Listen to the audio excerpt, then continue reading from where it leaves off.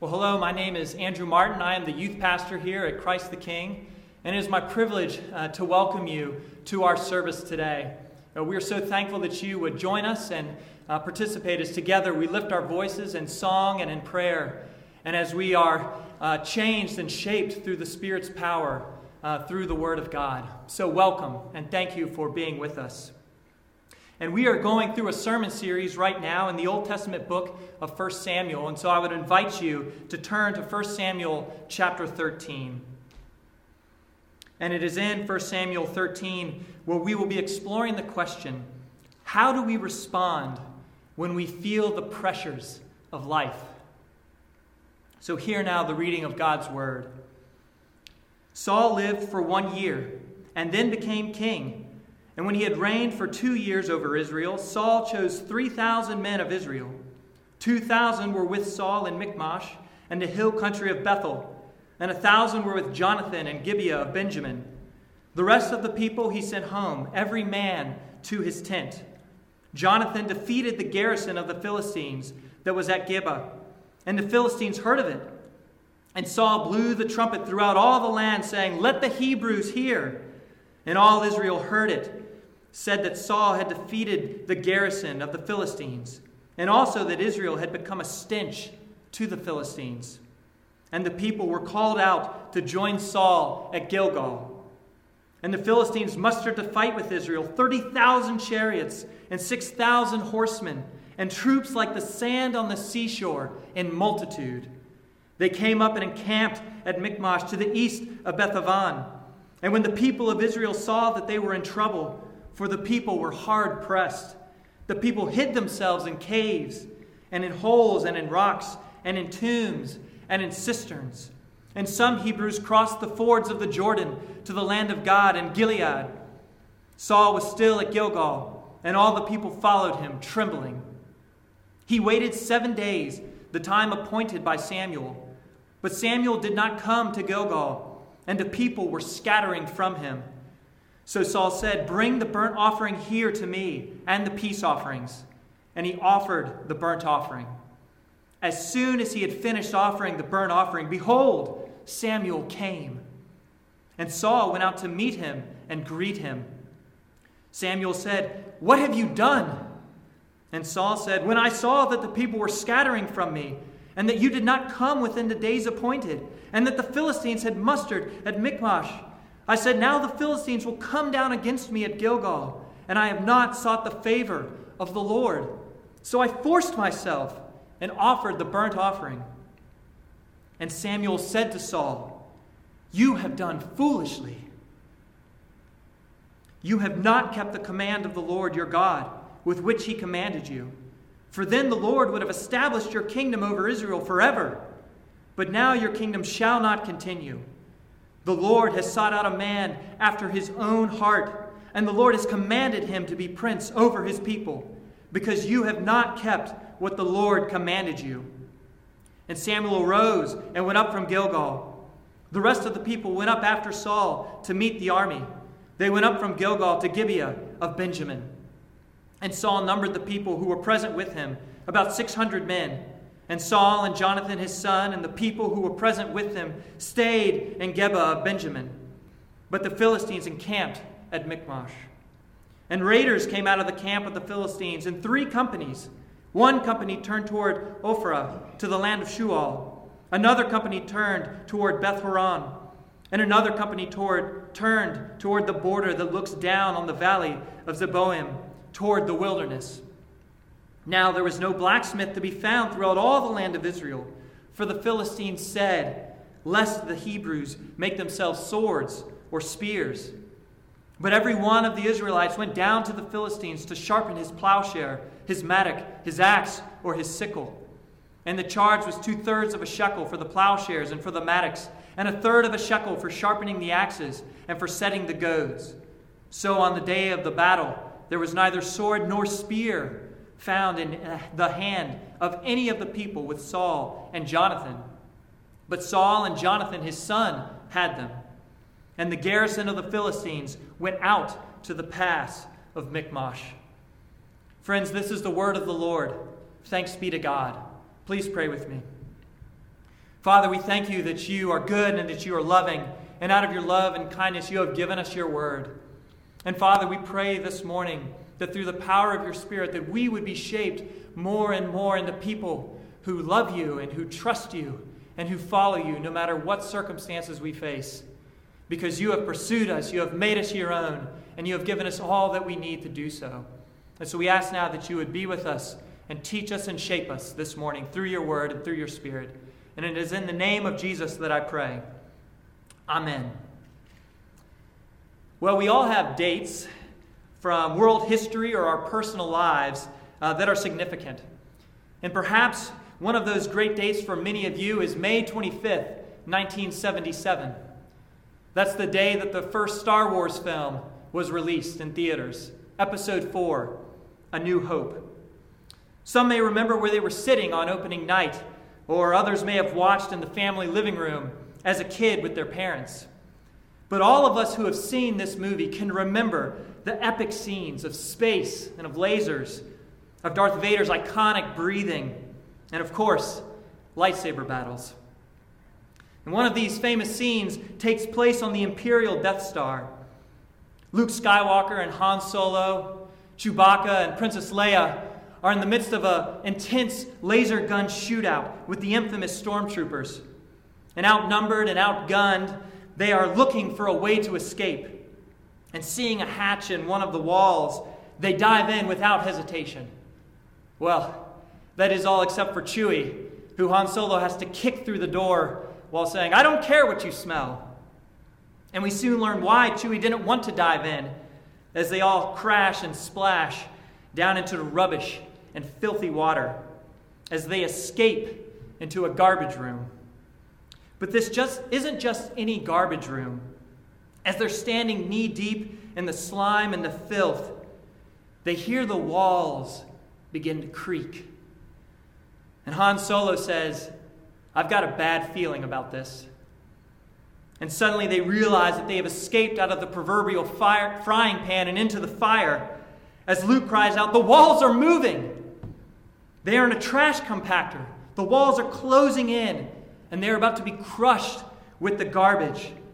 They are literally feeling the pressure and are responding desperately. Always the assertive leader, Princess Leia shouts, "Don't just stand there, brace it with something." And Han Solo scrambles to find a piece of metal to brace against the walls. Chewie tries desperately to press against them with his powerful arms. And Luke begins crying frantically for help into his radio, "3PO, come in, 3PO." They are hard-pressed, and they are responding with desperation. And this is the kind of pressure that Saul and the Israelites were feeling in this passage. In verses 1 through 4, the story starts off well. Saul gathers soldiers and wins a small victory over the enemy.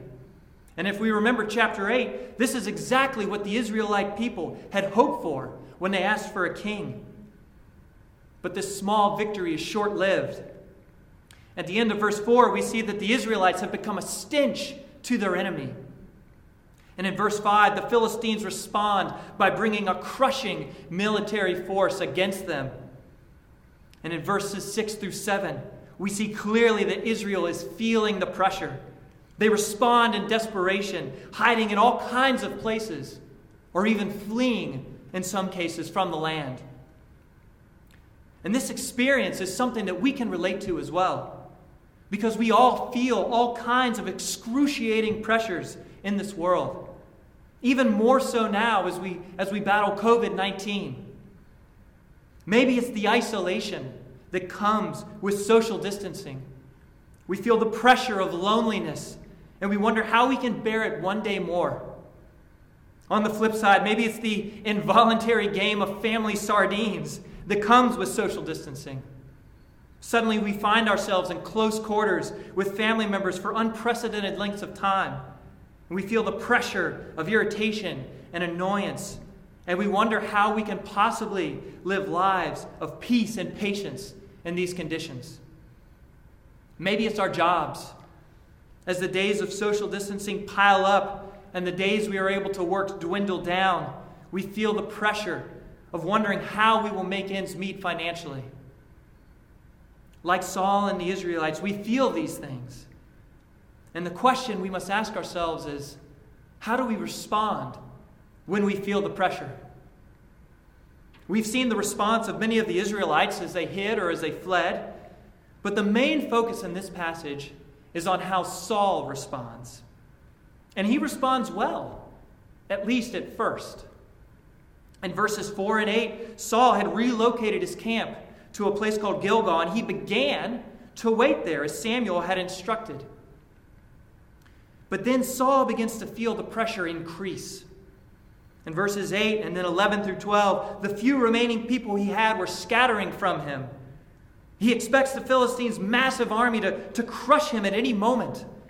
And in the face of disaster, he is afraid that the Lord may not help him because the sacrifices have not been made. And so in verse 9, he offers the sacrifices himself rather than waiting for Samuel. He was feeling the pressure, and he responded by forsaking the Lord and taking matters into his own hands. But not only this, in verses 11 through 12, when Samuel arrives and asks, "What have you done?" Saul responds by defending his disobedience.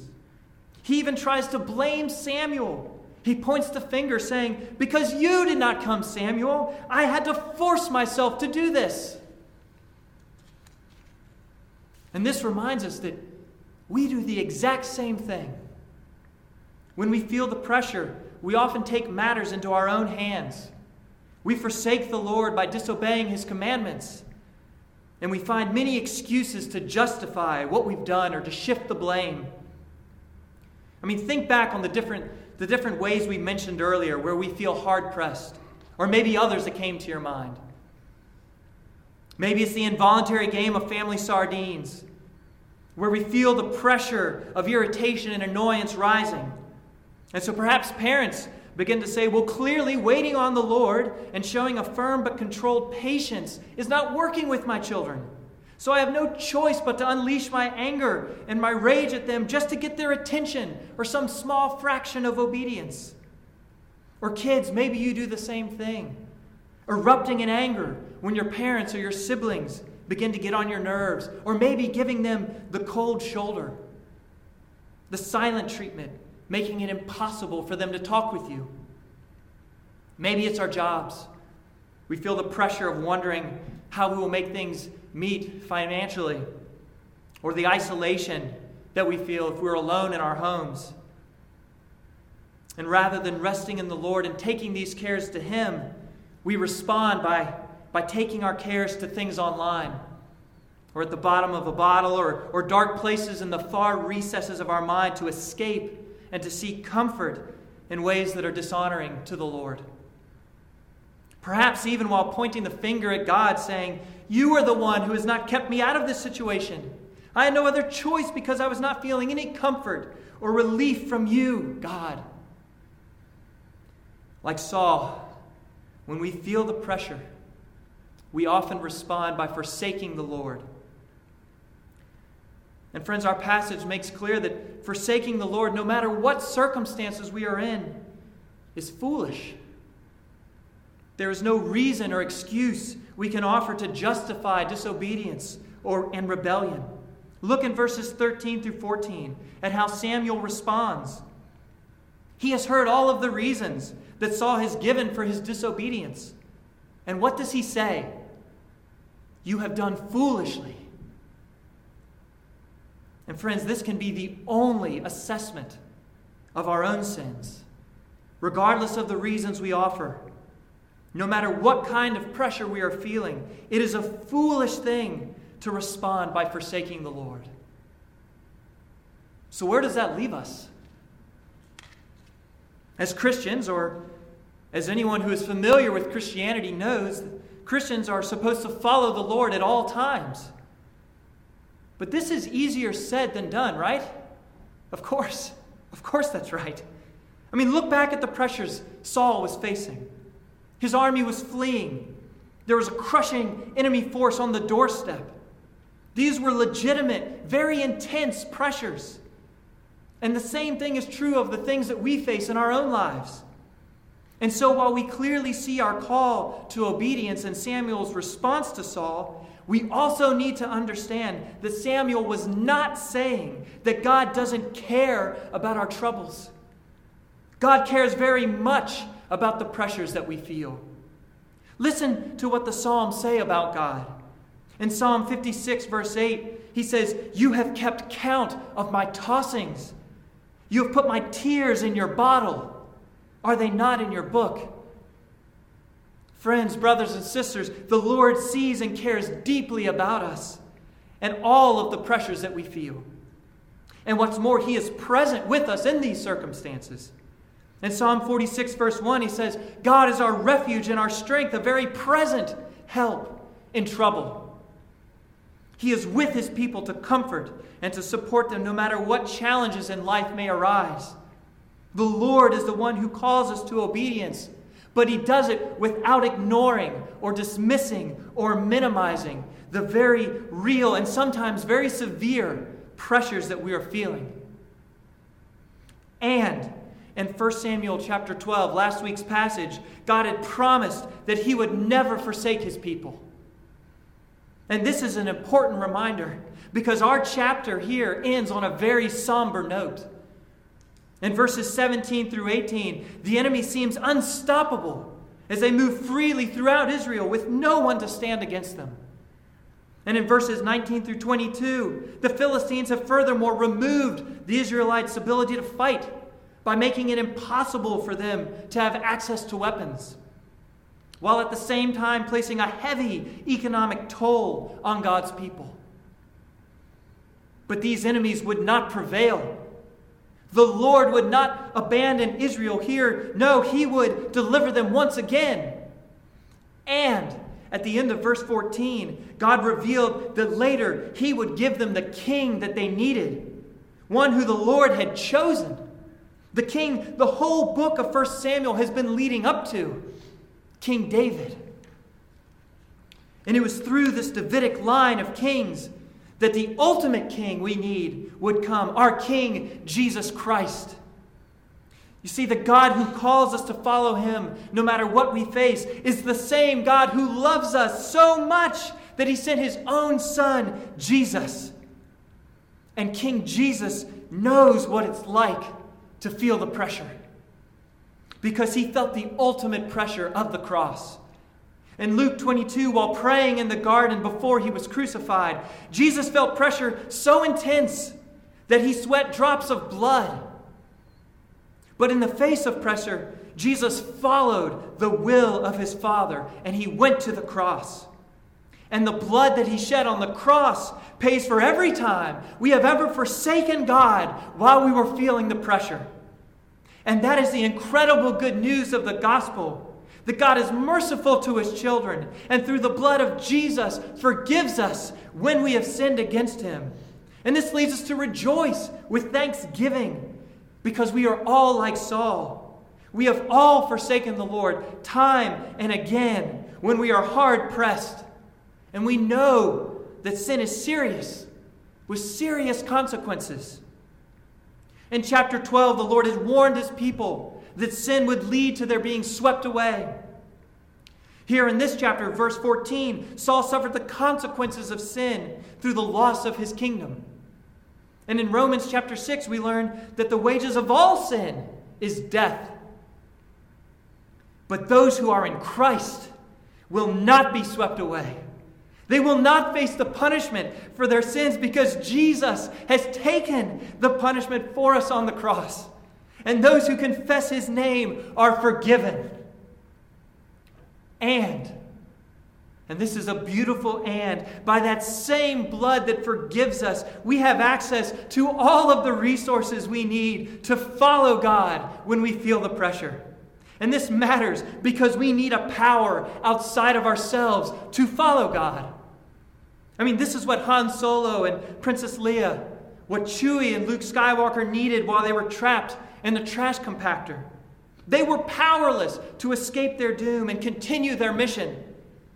But then, right before the walls closed in, they suddenly heard an outside voice. 3PO came through on the radio. He directed R2-D2 to stop the compactor, and they were saved. And how did they respond? They laughed, and they shouted, and they hugged one another for joy. They knew that the fight wasn't over. They were still knee-deep, struggling through the filth. They had not yet escaped the Death Star, but they rejoiced because of what had been done for them. And because they had been rescued, they were able to respond and continue their mission. They were delivered and empowered because an outside force had acted on their behalf. And how much more can we rejoice for what has been done for us? Because of Jesus' obedience, He has rescued us from death, our ultimate enemy, that would have crushed us as the penalty for our sins. And while this doesn't mean that our current pressures suddenly vanish, it does mean that just as we have been forgiven, we have also received assurance that King Jesus will have the ultimate victory over all the other pressures that we face.